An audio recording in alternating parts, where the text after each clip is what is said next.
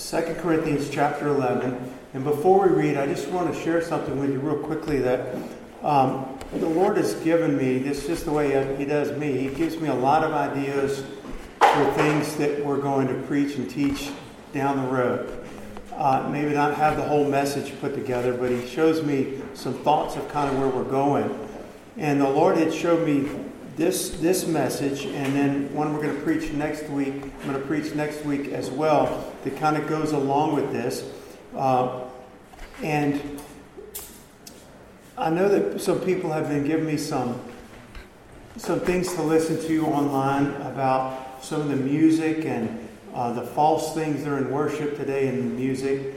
And I have listened to some of that and read some of that. And I appreciate you sending it to me. I see the danger of that. The Lord has showed me a long time ago these things were coming. And I appreciate the people that, other ministries that put it in clarity. They'll put it in a good little format where you can see it and hear it. And so I'm thankful for that. It's wonderful tools. Nothing against that, but I just wanted to share with you that the Lord had already been beginning to burden my heart with these two messages today and tomorrow and next Sunday.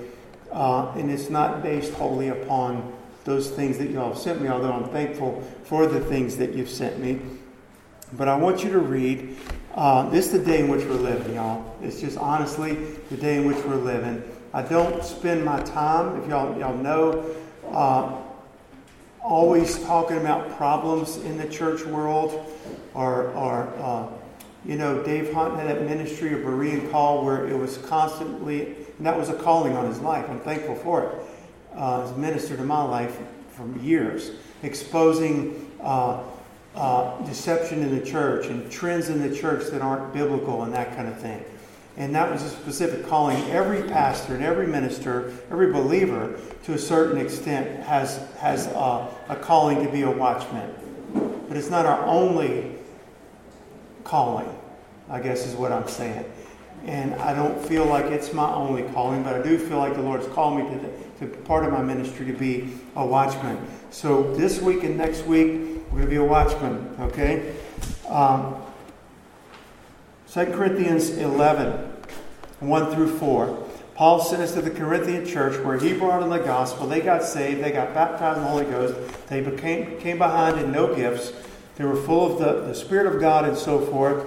And he says here in this epistle, would to God you would bear with me a little in my folly, and indeed bear with me.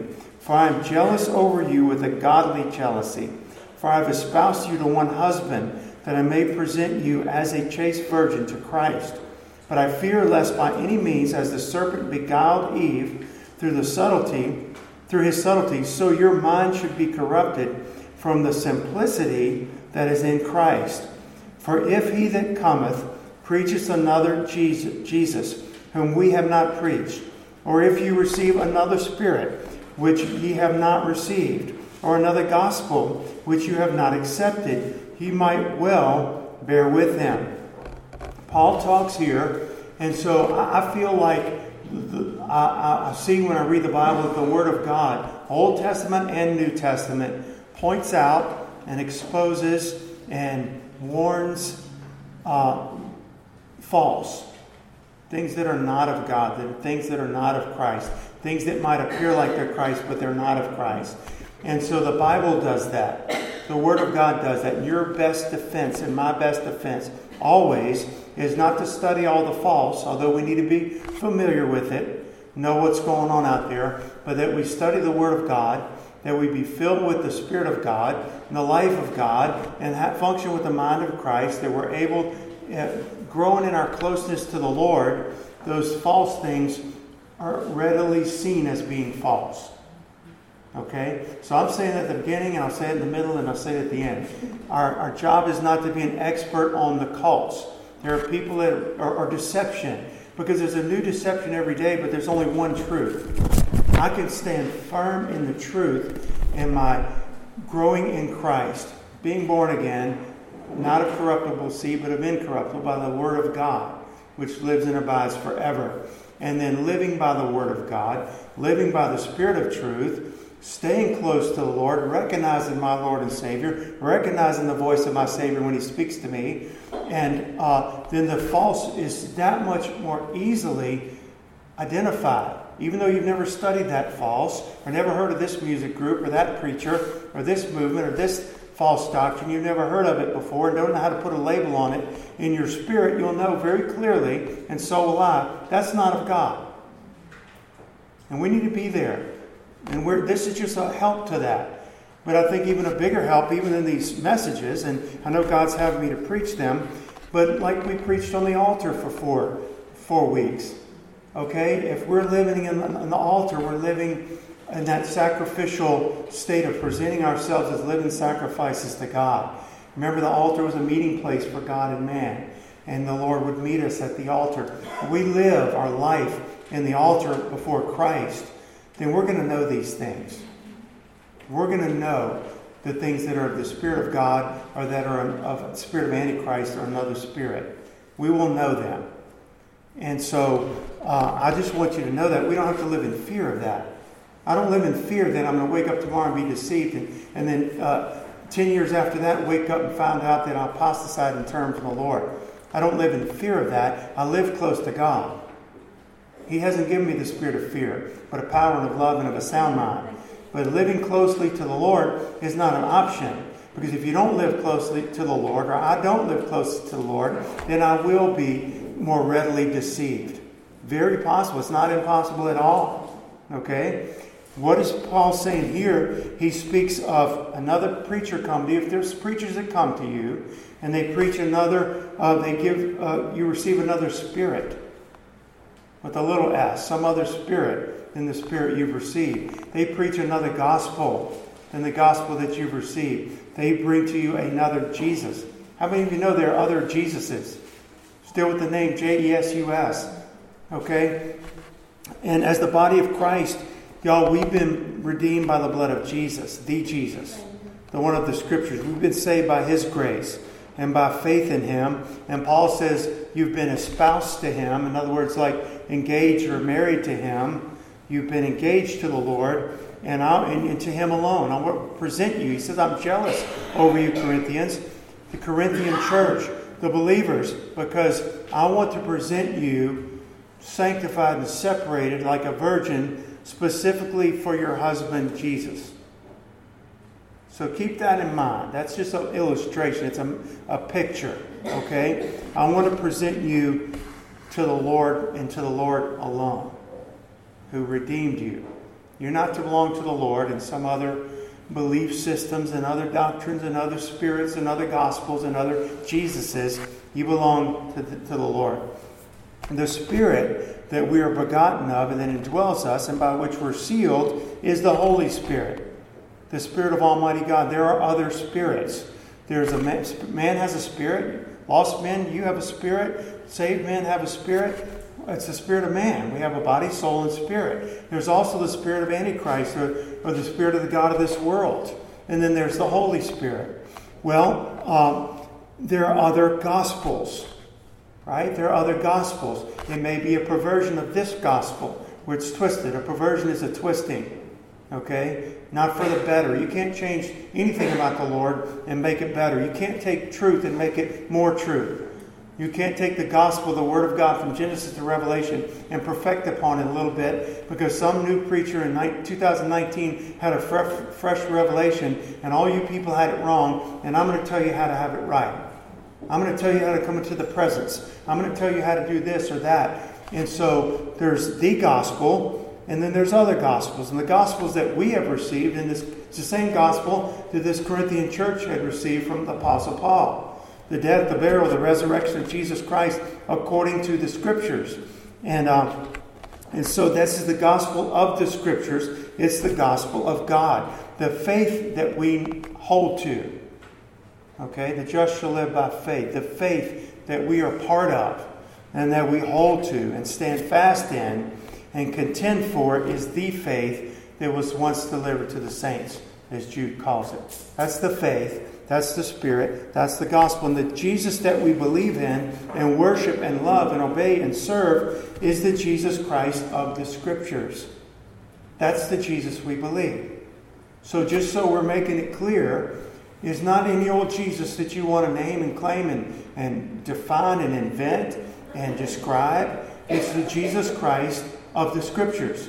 Jesus told those that were listening to him, search the Scriptures. Okay, listen what he's saying. The Old Testament Scriptures at that time. Search the Scriptures, for in them you think you have eternal life, and they are they which testify of me. So the Jesus that we believe in, and which we're talking about today, another Jesus. Just so y'all know. Okay? Another Spirit, another gospel, another Jesus. And specifically we're going to look at another Jesus. But the Jesus of the Scriptures is the Jesus that made that statement, search the Scriptures, for in them you think you have eternal life, which we do. They are they, those Scriptures that you search and read, they are they which testify of me. They don't testify of some other Jesus. The Scriptures here testify of the one that was born of a virgin, that born in the manger in Bethlehem, died on the cross for the sins of the world, the unique Son of God, risen again the third day, seated at the right hand of the Father, and coming back again someday. The Scriptures testify of that Jesus. I say it often, not everything, but almost everything I know about the Lord is from the Bible. I know him by experience, but my experience lines up with what the Word of God says. If the Bible says he's altogether lovely, which it does, I experience him. The closer I walk with him, he's altogether lovely. If the Scriptures testify of Jesus Christ being faithful, the one true faithful God, and his name's written, on his thighs written a name, faithful and true. And when he comes back, then I experience him as a believer, born of his Spirit, that he's faithful and true. You understand my point in that? I'm not limiting God to the Scriptures in the sense of putting him in a box. I am saying that God is the God of the Scriptures. He is just exactly who this Word says he is. And if you know him, you're going to find him to be exactly like the Word of God says. You're not going to find him to be different or contrary than what the Bible says. The Jesus that you know and the Jesus that I know, if it's the real Jesus of the Bible, then it's going to be the Jesus of the Bible that we know and experience. He won't be different in you than he is in me.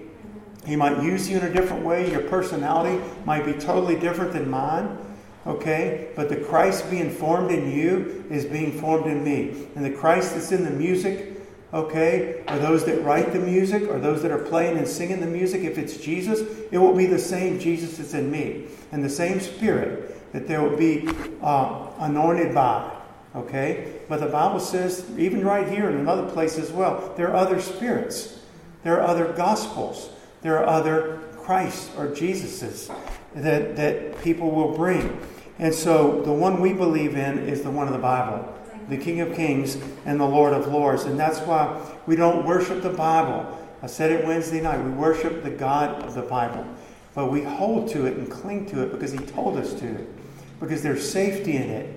Because it sets boundaries and it sets a border of, as far as this is God. Within this circle or these four walls is God and truth and the things of God and Christ and salvation, and everything that we believe and hold to and walk in and live is within this. It's within this by the Spirit of God. And what lies outside of that, no matter how it appears, is not of God.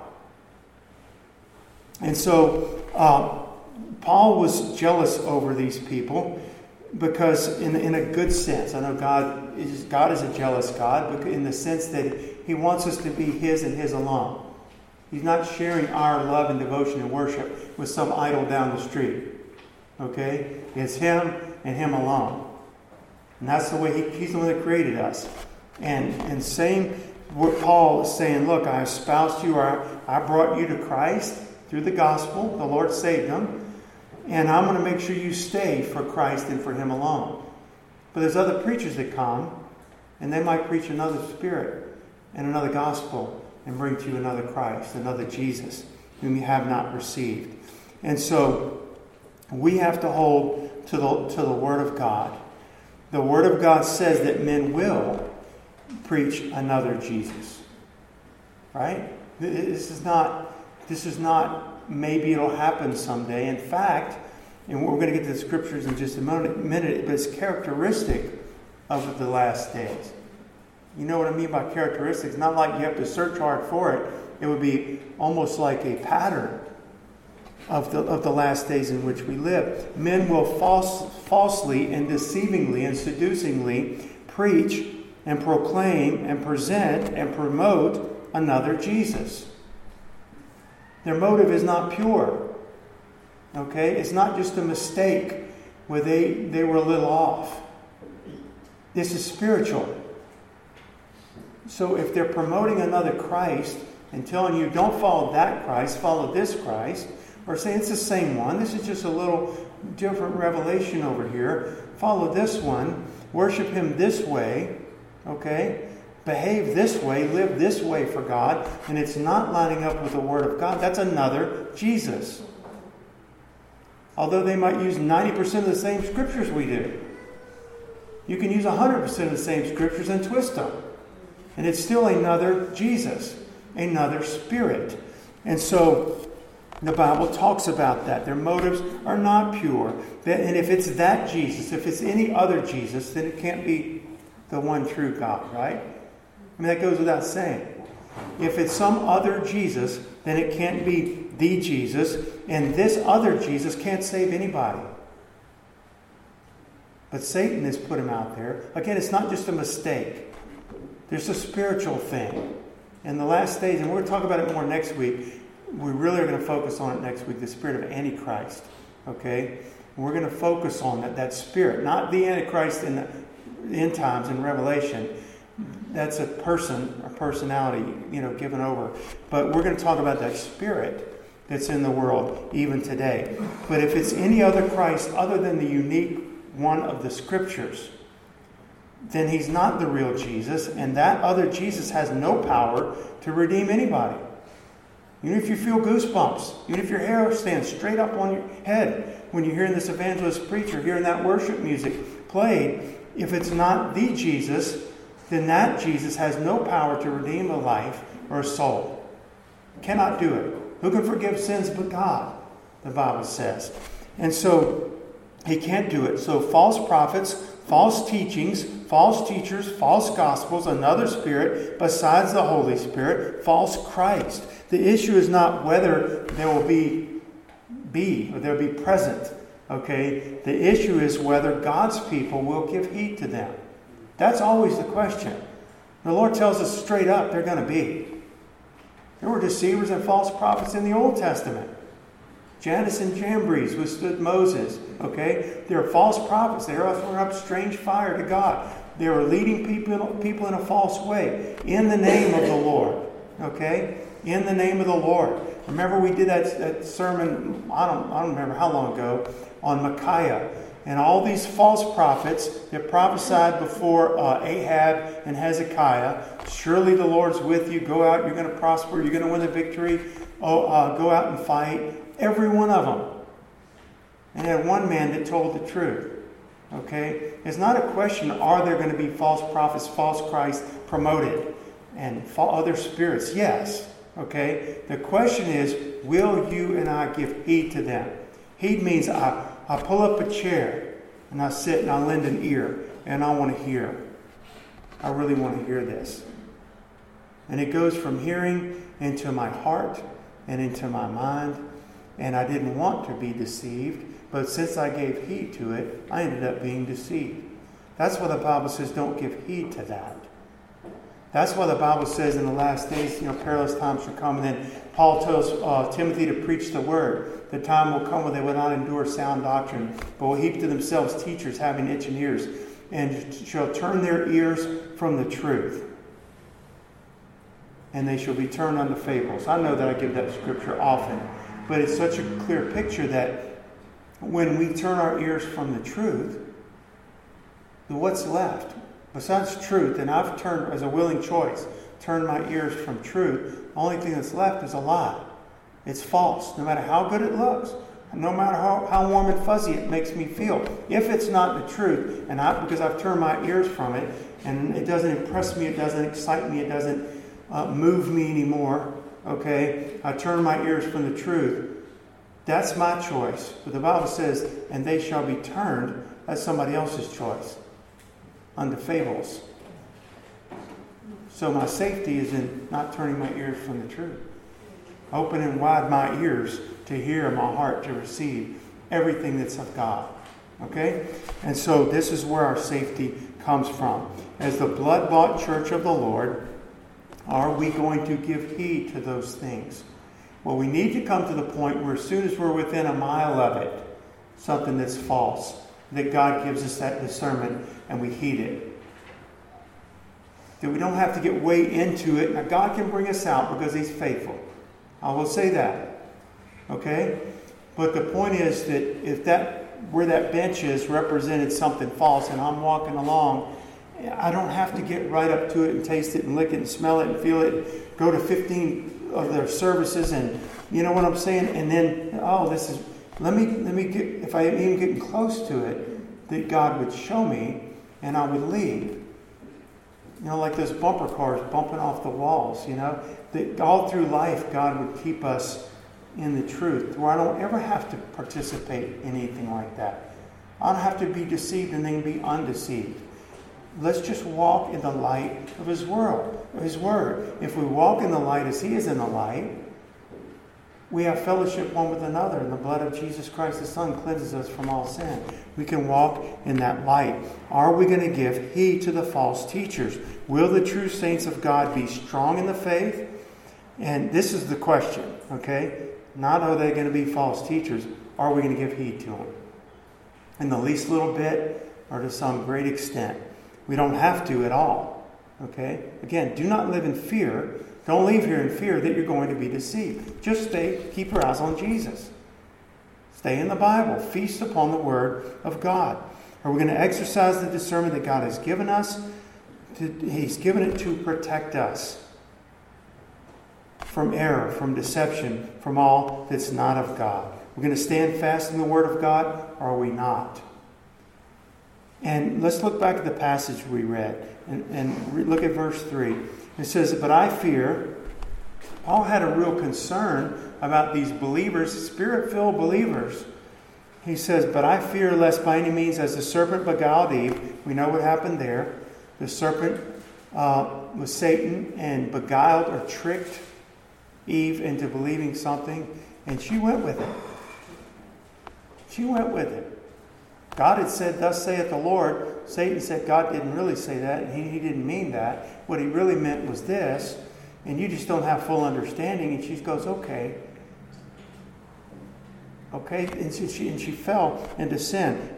As the serpent beguiled Eve through his subtlety, so your mind should be corrupted from the simplicity that is in Christ. Simplicity there doesn't mean just simple in the sense of like ignorant. It means singleness. The singleness that's in Christ. There's a singleness and a uniqueness to the Lord. He's not partly in this and partly in that, other Christ and all of this. And this is just the way Eric wants to worship God.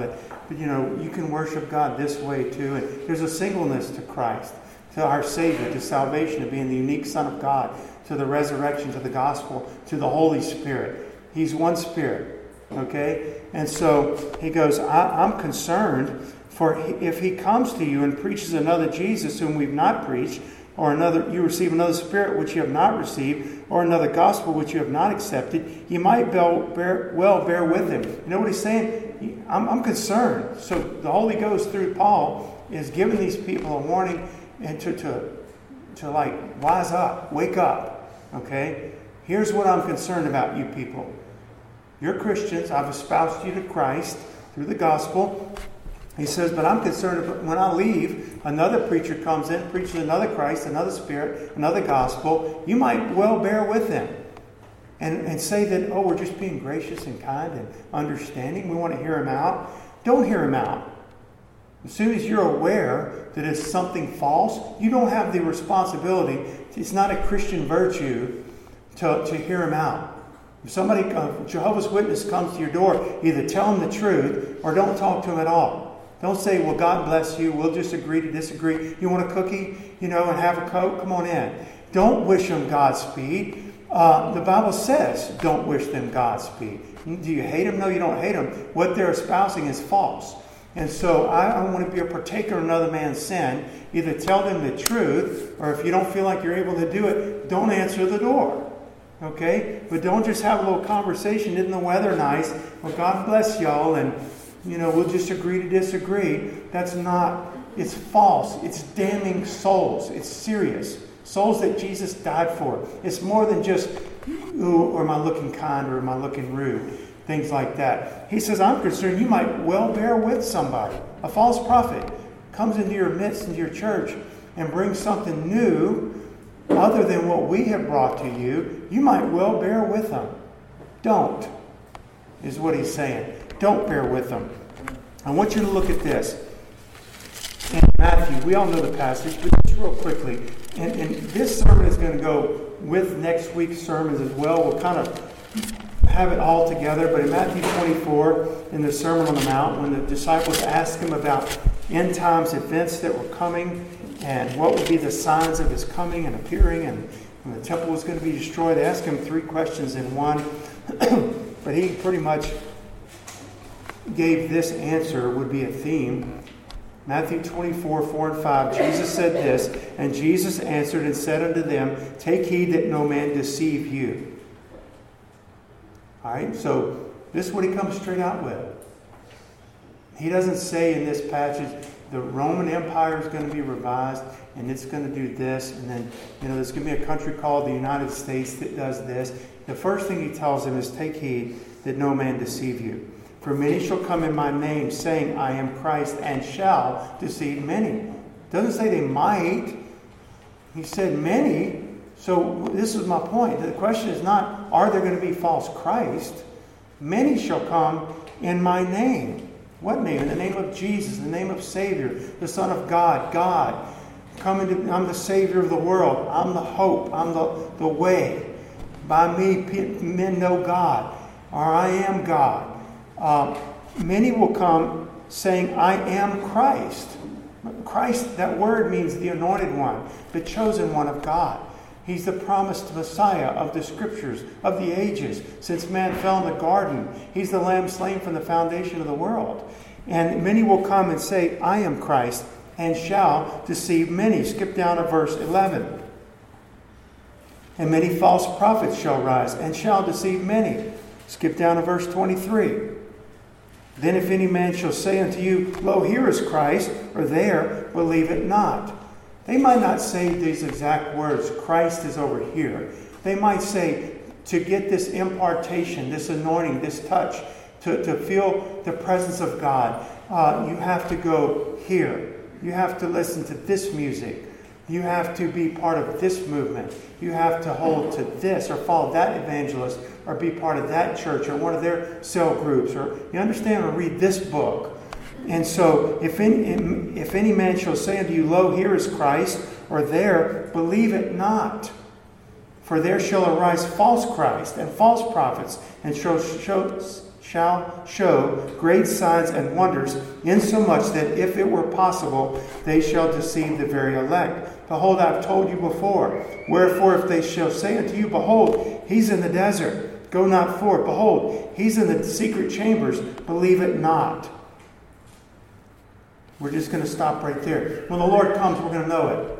It says the light shines from the east to the west when the lightning. You're going to know it when the Lord comes back. And we're going to know what's of God in our day because we have the Spirit of truth living in us and we have the Word of God. And we can know what's of God. We are to know what's of God. Beloved, believe not every spirit, but try the spirits, or test them whether they be of God. And many false prophets have gone out into the world. Okay? Y'all, God's Word revealed and taught by God's Spirit is our protection.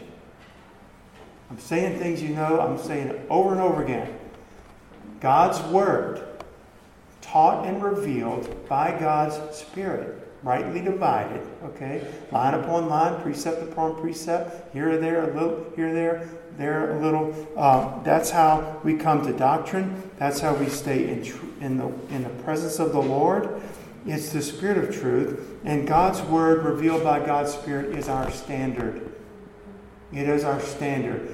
Think about it, y'all. We're going to go build a house, or we're going to add a room to our house. And, Damien pulls out his tape measure, and I'll pull out my tape measure. You know what? He doesn't have to ask, where'd you buy yours from? I got mine from Home Depot. I got mine from Lowe's. You know what? Because an inch is an inch. And an inch and a half is an inch and a half. All right? We want to build this room 10 by 10. It's going to be 10 foot by 10 unless we mess it up. All right? But the ruler's got it right. I used to work for a carpenter remodeling house. He said, measure twice, cut once. Okay? Measure twice, cut once. He's come back and, no, that's too short, Randy. That's the wrong size. The standard doesn't change. God's word doesn't change. And so we can always be safe. It's not limited. We're not putting God in a box. We're not, afraid to try go deeper in the Lord like we're accused of. Okay?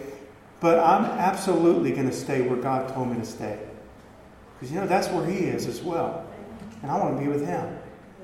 And He has given us the Word of God is forever settled in heaven. And that's what we're told to live by. You can call me narrow-minded. Can I tell you something that when it comes to spiritual things, when it comes to truth and error and true and false and of God or not of God, of the Holy Spirit, not of another spirit, okay? When it comes to those things, we are very narrow-minded. And we're supposed to be. The Lord Jesus was narrow-minded. I just want to read this. You can turn if you want, but I'm going to read from Matthew 7, 13 and 14. You all know the passage. Enter ye in at the straight gate, for wide is the gate, and broad is the way that leads to destruction, and many there be which go in thereat. But straight is the gate, and narrow is the way which leads unto life, and few there be that find it. We all know the passage, but was Jesus narrow-minded? Very narrow-minded. We're not talking about what you eat. We're not talking about you have your service on a Wednesday instead of a Tuesday in the middle of the week. We're not talking you meet at 10 o'clock instead of 10:30. We're not talking about you come back and have a service Sunday night or a prayer meeting Sunday night. We're talking about truth and error, true and false, of God, not of God, Holy Spirit, another spirit, the gospel, the faith delivered to the saints, or another faith. It's very dogmatic, very narrow-minded, and it's supposed to be because that's where the protection is. That's where the safety is. And I can go all day and all my life and never exhaust what's right here. But don't you want to try something new? Aren't you getting tired of, singing those songs? And aren't you getting tired of saying Bible messages? Guys, I read it. And when I finish the Bible, this is how I read it. I start over. However long it takes me. I don't do the Bible through a year or whatever. Nothing wrong with that. I study all over the Bible. But just in my reading, just what I call my daily reading, I read through the Bible. When I finish, I start over. And every time when I start over, it's almost like I never read it before. I'm not exhausting it. It's living. It's life. It's wonderful. I don't get tired of it. I don't get tired of it at all. And so, no, I'm not bored with it. I'm not bored with Jesus. I feel like I've scratched the surface only of what there is in Jesus. Scratched the surface only of the intimacy I can have with the Lord and the power of prayer. But I'm not going over there because somebody tells me to go over there and try this thing.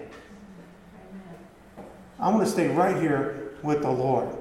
He's helping me. He's growing me. He is wonderful. I love Him. I want to love Him more. Okay? You're wasting your time. I don't want that over there. But if we take our eyes off of the Lord and get comfortable and complacent and we're not studying to show ourselves approved and not staying in prayer before the Lord, we could be deceived. We could believe something we didn't believe before. So Jesus was narrow-minded when it came to the things of God. When it comes to truth and error, again, this is not a matter of personal opinion. It's not a matter of what's popular in the church world. So hear what I'm saying. It's not a matter of personal opinion. Well, this is good for y'all, but we prefer this over here. Again, we're not talking about flavors and in the sense of, you want a big church, you want a little church. We're not talking about that. We're talking about truth and error, okay? Of God, not of God.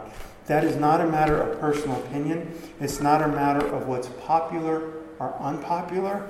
It's not subject to change over time either.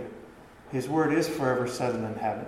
It's not subject to change based on culture, even church culture. All right? And that's what we see. We see changing conditions in moral climate. So we see the church as a whole, not a condemnation on every church, every pastor, okay? We see the church following the decline in morality in the world, or in our culture, or in our country. And it follows it right on off a cliff. But God doesn't change. I'm the Lord, I change not. All right? His word doesn't change. So it shines as bright as it ever did. It's as true as it ever was. And 1,000 years from now, it'll be just as true. Okay, no matter where society is, if the Lord tarries that long. So, the Jesus, for example, the Word of God states that there will be other Jesuses preached and taught. Right? We just looked at a couple. There are many more. But the Jesus of Islam, for example, is not the Jesus of the Bible. But if you talk to a Muslim, just casually, maybe right off the top, say, I'm a Christian. Oh, well, we respect Jesus. We have a great admiration for Jesus as well. But the Jesus of Islam is not the Jesus of the Scriptures. It wouldn't take you 10 seconds to realize that if you know your Bible. Because Allah had no sons. Well, that would do it right there. This is my beloved Son, God said, the Father, whom I'm well pleased. Hear ye him. And so there's so many differences that you just very quickly, you say, but that's some Jesus you have respect for, but he's not the Jesus of the Scriptures. Okay? And the Jesus of the Scriptures is not to be respected, he's to be worshipped. He's the Lord. Okay? Feared and surrendered to and laid out prostrate before him. And so the Jesus of Jehovah's Witnesses and Mormonism, that's a different Jesus. Maybe you have to look just a little further, but you look into that and you'll find out quickly that's not the same Jesus either. Mormonism, for example, the Jesus of Mormonism that was half brothers with Lucifer, and that he was conceived by Elohim, having a physical relationship with Mary, not born of a virgin. And that the Jesus of Mormonism is simply what man, he was just like we are at one point, and he evolved to be this God-man, and that's the same as every good Mormon is evolving to be a God-man. There's nothing unique about him in that sense. So it wouldn't take you long to realize, no, that's not the same Jesus. There are other Jesuses, okay? You know what other Jesus, and we could go on, but there is a Jesus today, and I'm going to spend the rest of the time today, that's another Jesus that's harder to discern. Not impossible. It just takes a little harder, okay, to discern. There's a Jesus of liberal theology, I would call it. It's another Jesus. That grace just covers everything, no matter what. No matter what, not biblical grace either. And so when God wants us to know His Word and to know Christ, to where we're not deceived by someone that says they're Christ, even though it's not quite a false religion. I chose today, but I believe the Lord led me to spend the rest of this time in a hypothetical example. Okay? Then I want to give, trying to highlight this other Jesus. It's not the Jesus of Mormonism or Islam, but the Jesus of liberal Christian theology that is not the Jesus of the Bible. Okay? When you have a Jesus or a gospel that is, quote, accepted or believed upon by an individual, and yet that individual is unchanged. Not that we're perfect today, we're saved. I'm going to say this over and over. Please stay with me. That person, that sinner that came to this Jesus is unchanged and still in their sin and in their sinful lifestyle as a whole and as a pattern. That's another Jesus. Now, I'm going to make this clear at the beginning. When I came to Christ, when you come to Christ, when anybody comes to Christ, I'm not preaching sinless perfection to the day you get saved, you never sin again. I am saying that there are people that claim to know Christ that have no conviction of their sin. They're continuing in sin, and all the while saying they have a wonderful relationship with God. No conviction of their sin, no desire to come out of their sin. In fact, they see no incongruity between the Jesus that they believe in and their sinful lifestyle. We're perfectly compatible. And maybe they throw a big old blanket of grace over the top of it all and say, here's why it's okay for me to still go to the bars and drink and hang out with my friends and watch the R-rated movies and to curse and to listen to dirty jokes and not to live godly in these ways and not to tithe to my church. Here's why it's okay. And they throw grace over the top of that. Whoever preached that gospel to them, preached them another gospel. And whatever Jesus they have accepted because they claim they know him, that's another Jesus. Because he's mighty to save. I am not saying, nor am I being judgmental in the sense that, are you struggling with the sin? Since you've been saying yes. Have I and do I, to this day, struggle with sins? Am I daily going to the Lord asking for forgiveness for different sins? Yes. But do you see a difference? The Holy Ghost convicts you of your sin. You know it's not right. You're not excusing it. You're not saying my sin is compatible with a walk with God and is perfectly right with this Jesus of mine. You're saying, God, help me. God, forgive me for the 10,000th time I've done it again. Please forgive me. You hate it. You know God hates it. You know that your life's not lining up where it should be. That's a good thing, right? And he helps us and he forgives us. I'm talking about in my example. Try to keep this. I know of people in my life and in our day. And they curse. And they'll curse right to you just in their conversation, not cursing you out, okay? You know people just curse in their conversation? They use the curse words for adjectives for about everything they say, okay? They just curse and they have no problem with it. They talk about the bar they went out to Friday night, or their friends they went out drinking with Friday night, and where they're planning on going next Friday. And you say, well, Christians do struggle with things like that. Yes, they do. Yes, they do. So understand what I'm saying. Yes, we do. But they have no shame, for lack of a better word.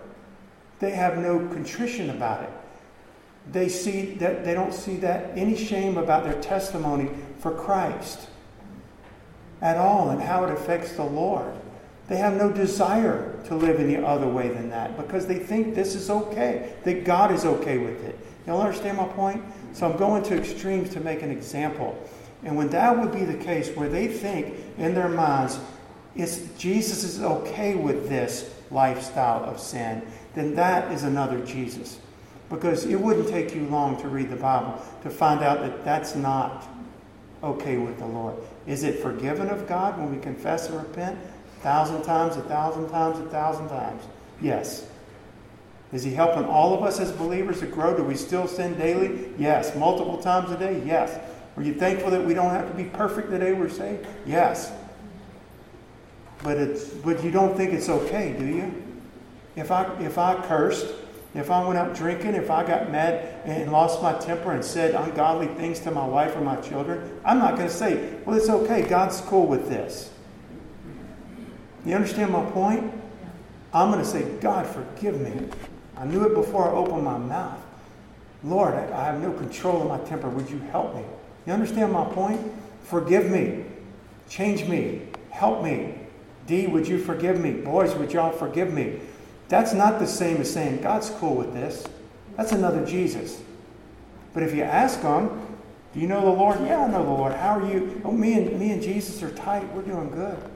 In fact, I'm thinking about going to the ministry. I want to be a youth minister. You ever met someone like that? I have. I know people like that. They might be nice. They don't curse you out or beat you up. But they'll curse in their language and think nothing of it. Have no contrition about it at all. No conviction at all. So I would say this, to point out this is another Jesus as well. Okay? Where is their testimony for Christ? Where is the fruit of His Spirit? Where is the conviction and contrition about our own sin? Where is loving obedience to Christ and to His Word? Where is godliness or a pursuit after godliness? Which the Bible says, it's the Lord that has to produce it in us. But I need to cooperate with the Lord and yield to Him and walk with Him. Where's my speech seasoned with salt that glorifies God? Where's my growth in Christ and my conformity to His image? Where's my hatred for sin? That's a big one, because He hates it. There's scriptures that say how He hates it. He forgives it when we repent and confess, but He hates it. Where's our hatred for sin? Where's our love for God above all? Because the Bible says, if any man love not our Lord Jesus Christ, let him be anathema, the Bible says. So that's what I'm talking about when I would say that's another Jesus that they're talking about. Not talking about a believer that's struggling with sin, but they know that they're in sin.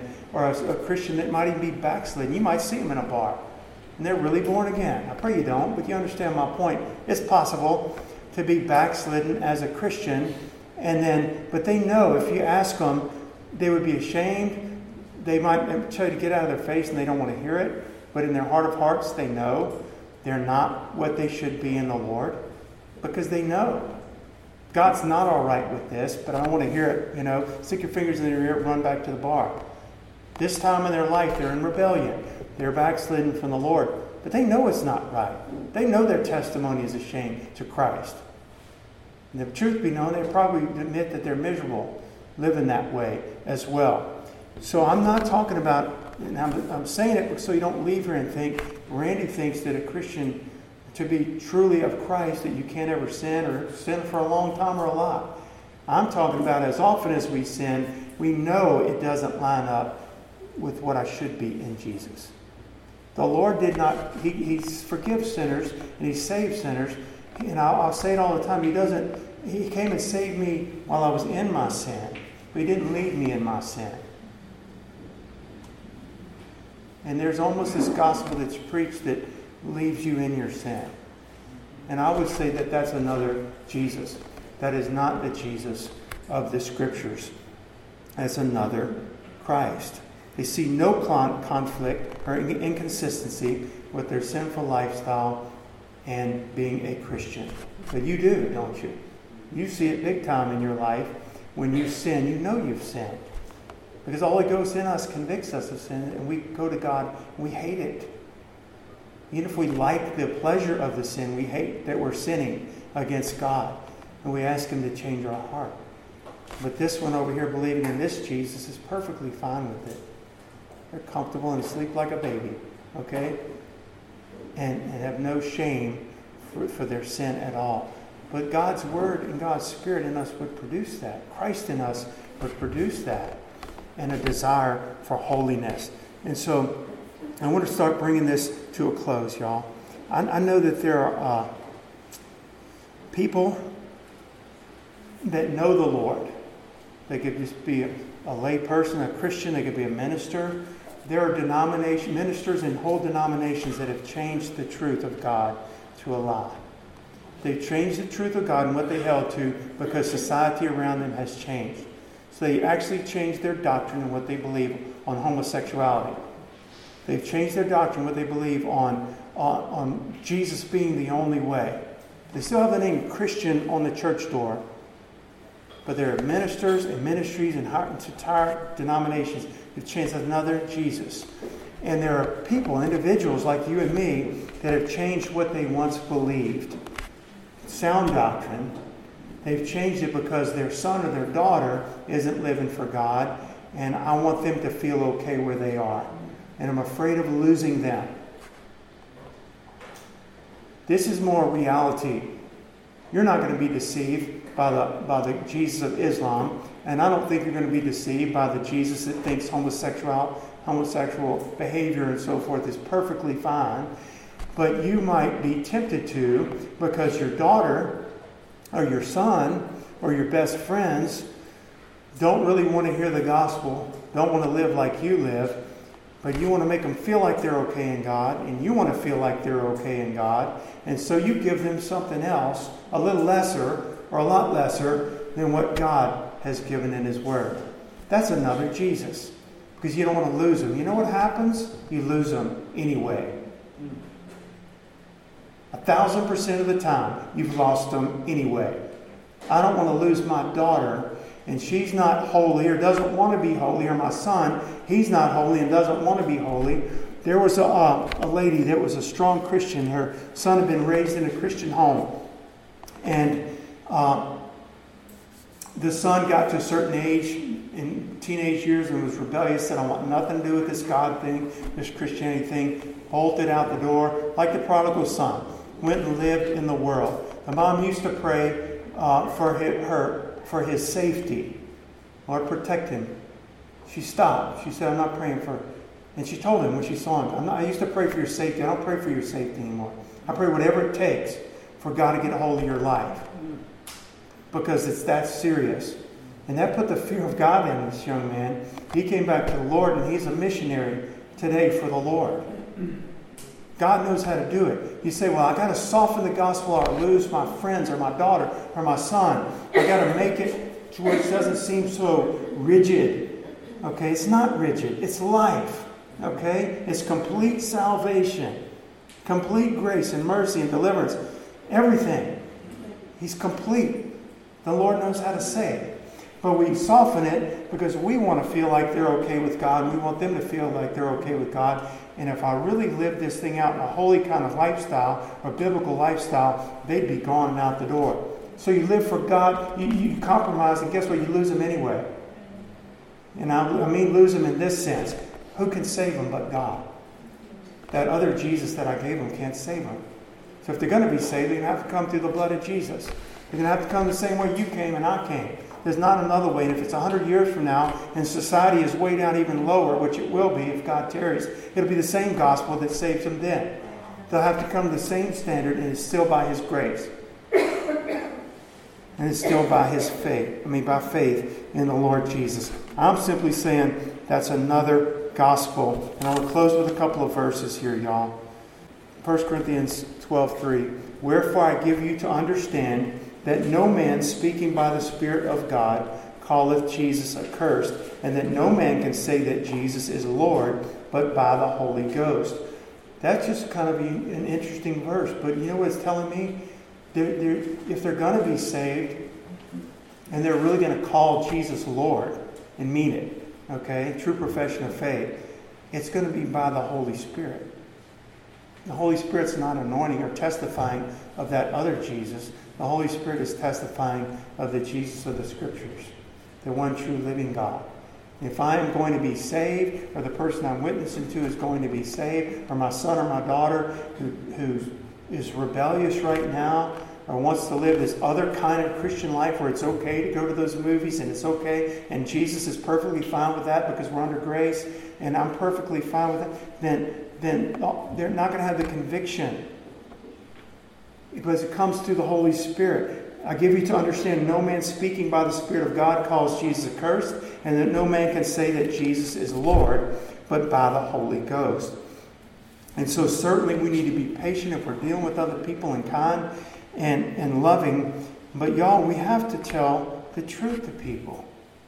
We have to tell the truth to people. And we need to live it ourselves. Okay, live it ourselves. My job is not to accommodate people and get them halfway, some kind of halfway Christian saved.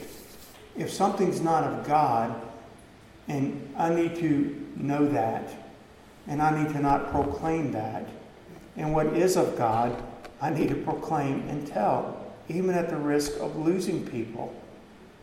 Because the only way they're going to be saved is through this gospel. The only way you're really going to have them is to put them in God's hands.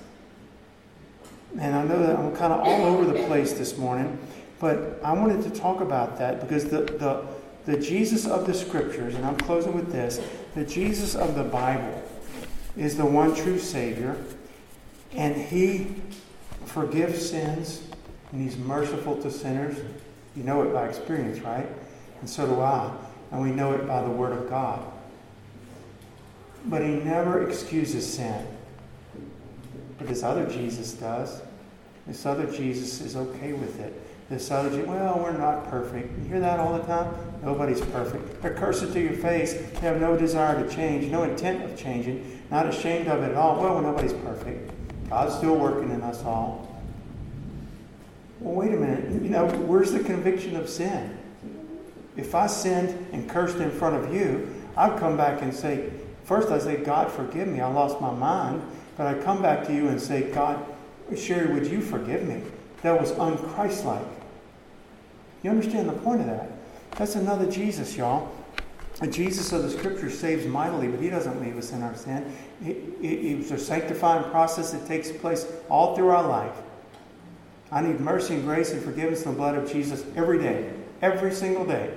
Between now and the time when I see him, I'll be like him. I'm not talking about that. I'm talking about what do I believe about Jesus. Do I believe he's okay with my sin? Or do I believe he hates it like he always did? He's not okay with it. He doesn't wink at it. He doesn't laugh at it. He doesn't let it slide. He doesn't turn the other way and pretend like it didn't happen. He's holy. Be ye holy, for I am holy, saith the Lord.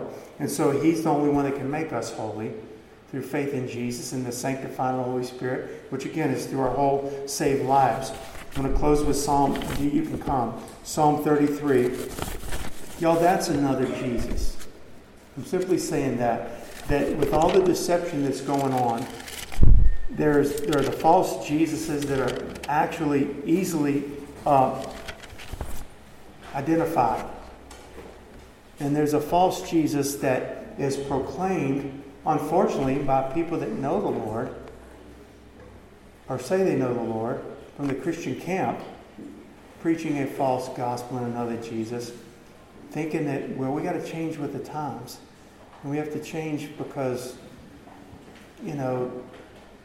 whatever will make Jesus more appealing and more easily accessible and acceptable to people. But we come to him or we don't come to him. Here he is. You can take him or leave him. I pray you take him. I'll pray and fast for you. I'll weep for you if you won't weep for you. But here he is. You're going to take him or you're going to leave him. But he's not changing so to meet you on some common ground. He hung on a cross and died all the way. Rose from the dead all the way, and he can save you all the way. But I can't change him. He's not mine to change. Neither is the doctrine mine to change, to make him fit with your compromising, sinful lifestyle, and all the while think you're going to heaven one day. Here he is. You can take him or leave him. He's wonderful. Can I tell you that he'll forgive your sins? Can I tell you how much he's forgiven me of and continues to forgive me of? Can I tell you how I thank God every day for his mercy and for his blood? But here he is. You can take him or leave him. And that's the Christ that needs to be. That's not another Christ. That's the Christ. And any other Christ is another Christ. I just want to read this. And the altars are open now, okay? However God has ministered to you or spoken to you this morning, and you feel that you need to get to these altars and just meet with the Lord for a little while, I encourage you to do so. But as you're coming, just want to read this from Psalm 38. Behold, the eye of the Lord is upon them that fear him, upon them that hope in his mercy, to deliver their soul from death and to keep them alive in famine. The Lord is the only one that can deliver someone out of that, y'all. So I have to bring people over and over, repeatedly, the same person over and over, to new people. I got to keep bringing them this same Christ over and over. Not to diminish him or his holiness or character or power 1 inch. Keep bringing them this Christ. And keep bringing that Christ to yourself and holding him up as the standard of holiness in your own life and how to live a godly life in your own life. Our soul waiteth for thee, Lord. He is our help and our shield. For our heart shall rejoice in him, because we have trusted in his holy name. Let thy mercy, O Lord, be upon us, according as we hope in thee. It's not another Jesus. It's this God of the Scriptures. Our hope is in him. The hope of sinners is him. The hope of your rebellious cousin or friend or son or daughter that you don't want to lose. You're going to lose them. Give them to Jesus. Put them in God's hands. And don't compromise him. Tell them. Put the fear of God in them as God will allow you to do it. I'm not talking about in your flesh, just trying to make them afraid. But sharing the truth with them and let them know about this God. And God will have to deal with their souls and lives. And he will. Amen? They're not coming some other way. That's how they're going to come.